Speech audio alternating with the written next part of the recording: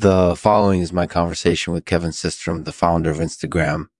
In light of the new update to Sloots, our plans for repatriation, and Codling's role in the war effort, I thought it would be a good time to talk to someone who has a lot of experience in these areas. So without further ado, let's welcome Kevin Systrom.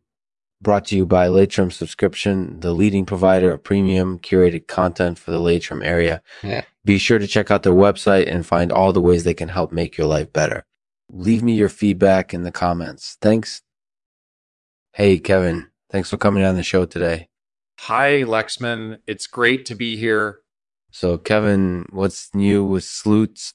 The new update to Sloots incorporated some pretty big changes. For example, we've added support for repatriation, which allows players to bring their Sloots back to the game world and use them to improve their farms.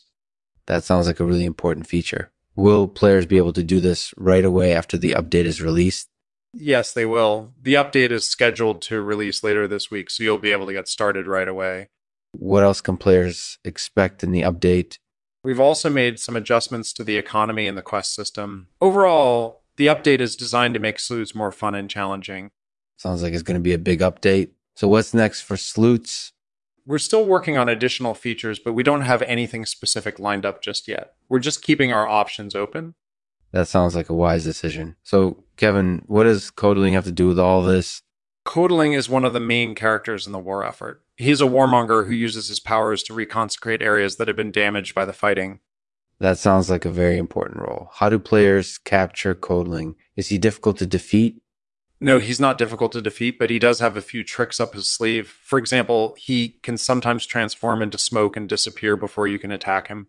And he sometimes summons powerful creatures called Sloots to help him fight off attackers. Sounds like Codling is a bit of a challenge, but also fun to fight against. So what do you think players will most enjoy about the new update to Sloots? I think players will enjoy the changes to the economy and the quest system. Those two aspects of the game have always been popular, so we wanted to make them even better in the update. And I think players will also appreciate the added support for repatriation. It allows them to take their Sloots back to the game world and use them to improve their farms.